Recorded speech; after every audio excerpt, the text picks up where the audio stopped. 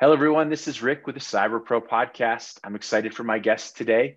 Remember, this is about 5 questions in a little less than 9 minutes because hackers never sleep. First question, Kayne, who are you and what do you do? Hi, my name is Kayne McGladrey. I am the advisory practice manager for cybersecurity at Ascent Solutions. I'm also a senior member of the Institute of Electrical and Electronics Engineers and an executive advisory board member on TAG Northwest, which is a local technology advocacy group, and also the CS Hub Online, which is a cybersecurity media publication. I've been working in cybersecurity since we called it information security, actually. I think some of your viewers will probably appreciate that distinction. That's amazing. Yes, I remember those days as well. Question number 2, what's the best thing about being a cyber expert? The best thing, there's a few. I think, though, if I really come down to it, the absolute best thing is getting up every day and knowing that you're making a difference, that knowing that your actions that you take in a given day are going to help people, and that you're going to help people, you're going to help businesses, you're going to help communities, and that you really are.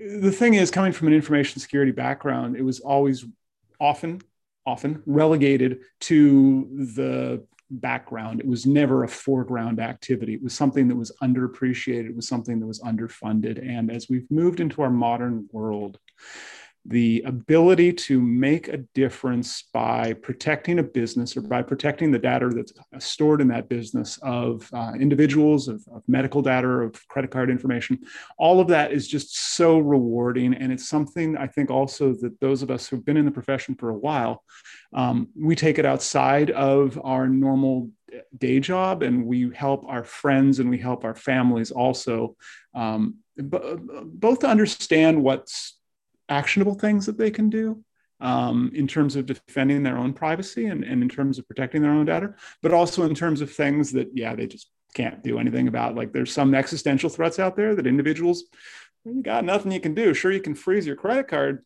report. I'm totally an advocate for that. But at the same time, that's not going to stop threat actors from exfiltrating your credit card data off of a manky website, right? It's just, at some point, you have to go, this is how much I can do as an individual. The rest of this is outside of my sphere of control. That's wonderful. I always like when I'm talking to folks who put people first. I think we as professionals forget that cybersecurity is there to protect people and then business operations, and then you can move down the path. So that's wonderful. Kate, question number 3, cybersecurity. It's a buzzword, right? Everyone's saying it's top of mind, top concern. What does that mean to you? So I think the recognition on the part of businesses these days is that you can't magic this away.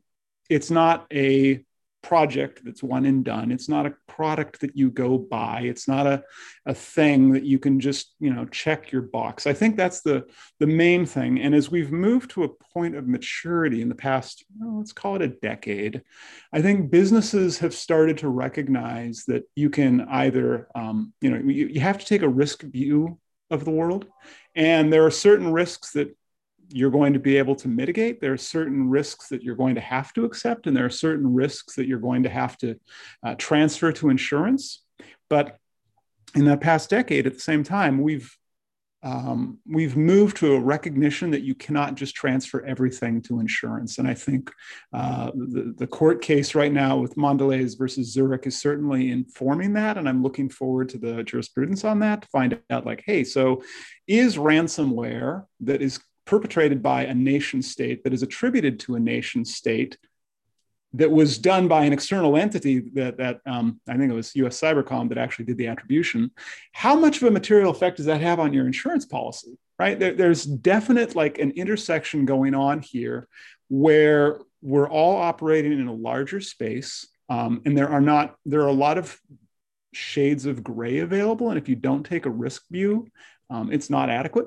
The other thing I think that businesses have started to see is that compliance does not equal security. It is possible to be entirely compliant. And I look at the tragedies that have happened, excuse me, this year in healthcare. in the clients that I'm privileged to serve. And it is awful when ransomware threat actors will attack hospitals that are providing a critical service. And they do it because they know they're going to get paid.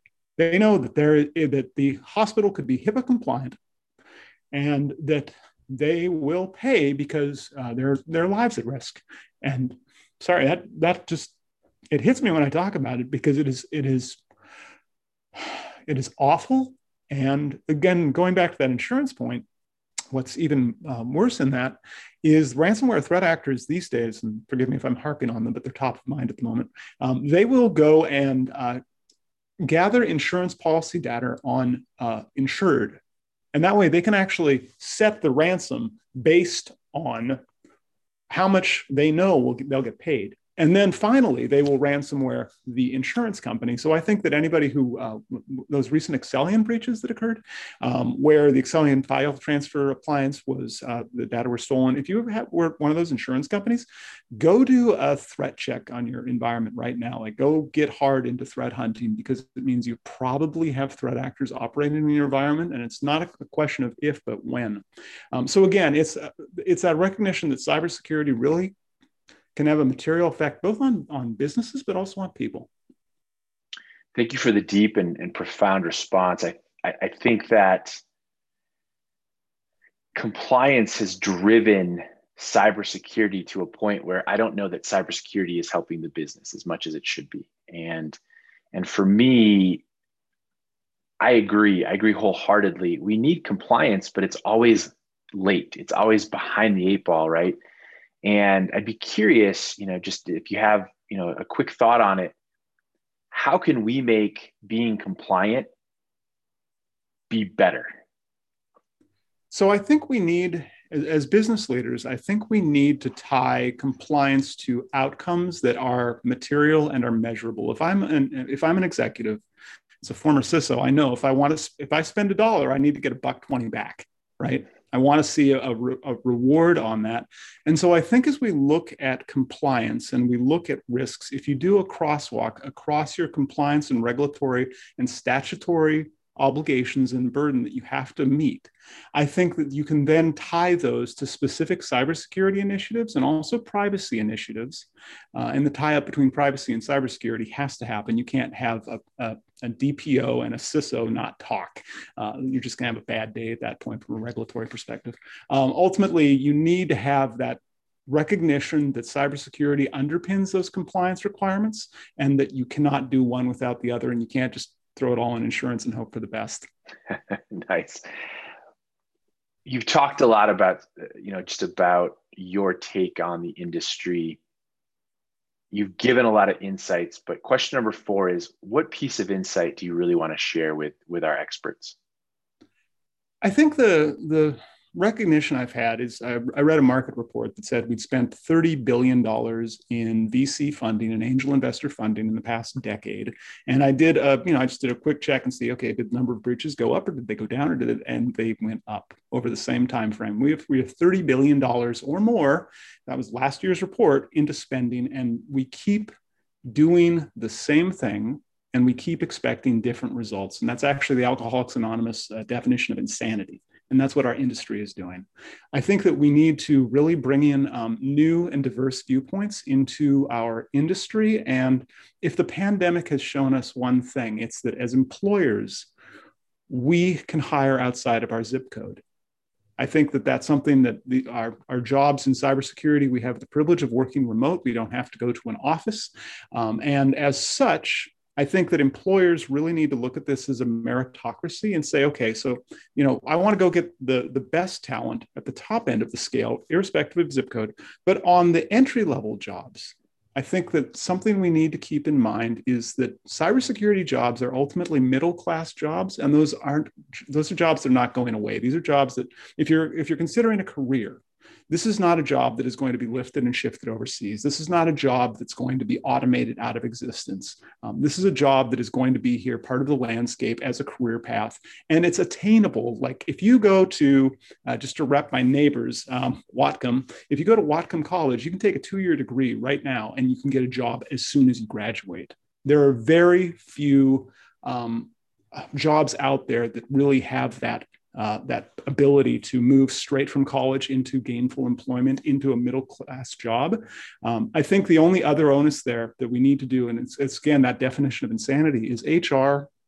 There needs to be a frank conversation between HR's view of what an ideal candidate is and what an acceptable candidate is. Because if there's one other problem we've seen around diversity in cybersecurity, is that the way the job descriptions are written tend to attract people who are going to wing it. And more often than not, that's men. Women will read a job description. There are published statistical research backing me up on this point. They'll read a job description and they'll say, I don't actually have, for an entry-level job, I don't have my CISSP and a decade of experience for an entry-level internship. Whereas apparently a lot of, again, just going to published psychological research, men will go, why not? I'll apply for that.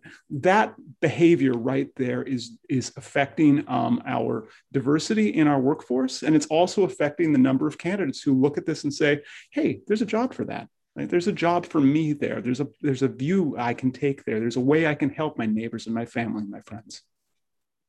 That's wonderful. I'm going to add a quick side question, and then we'll get moving on to the final question. My side question is, as people come into the workforce, you can get the certifications, you can take the exams, but you can't get the experience right out of the gate. Although I would argue that all of us that have had grown up around a computer have experience in some way, shape, or form. What is something as a leader that you just absolutely think you need to look for, even if there's not a cert, not an educational component behind it? There's probably a couple things that I look for. The first one that I look for as a macro is coming out of the service. People who have served, people who have been in the Air Force or the Marine Corps or the Army or the Navy or another branch. I think they understand security implicitly. They understand mission implicitly. And so it is very easy as an employer to take somebody who's coming out of a military to talk with their local veterans employment representative and to just bring them in and know that they're going to exceed expectations, that they understand the mission and they're going to go get it done. I think that's a great, as an employer, I think that's a really great workforce to tap into. The other thing that I look for outside of people who have served would be talent and aptitude and really a willingness to learn. I don't need somebody for an entry level, an associate level job to have that certification. They need to demonstrate that they've got the skills to go get it done. They need to, and these are things that you can show on your resume. If you're if you want to get into, say, a red team, if you're taking capture the flag events, if you're not even like winning them, but at least you're doing them, that's great. If you are looking and getting onto a blue team, if you can talk about firewall you've got set up at home, or maybe you've got a Raspberry Pi running Pi-hole at home. Talk to me about that, right? So show that aptitude, because some of those things are non-trivial to set up. And it's that willingness to learn that is so essential in our industry, because it's not a static industry. It's not like you can learn this one job to do it the one way and do it that way for the rest of your career. Shoot, there's stuff that you have to learn every day. And the stuff that we were doing 2 years ago is probably way out of date. That's exactly what I think people need to hear. So thank you for that. Question number 5, what's your favorite piece of retro technology that just makes you smile? Pinball.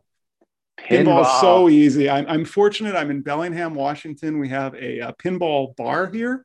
And with the pandemic starting to cycle down, it's actually reopening, which I'm looking forward to, because pinball is one of those games that I've played video game versions of it. Heck, I've played pinball in VR. There is something tactile about that just makes me grin every time. Nice. Do you have a favorite pinball game? I do, actually. Haunted House from 1984. It was a 4-level pinball machine. Played it last time at the Pinball Museum in Las Vegas, which is the best quarter I've ever spent in Las Vegas. Oh, that's amazing. Kayne, you did it. More than 5 questions. This was awesome. Thank you so much for being on the CyberPro podcast. Everyone, check out other episodes. Have a great day. Thanks, Rick.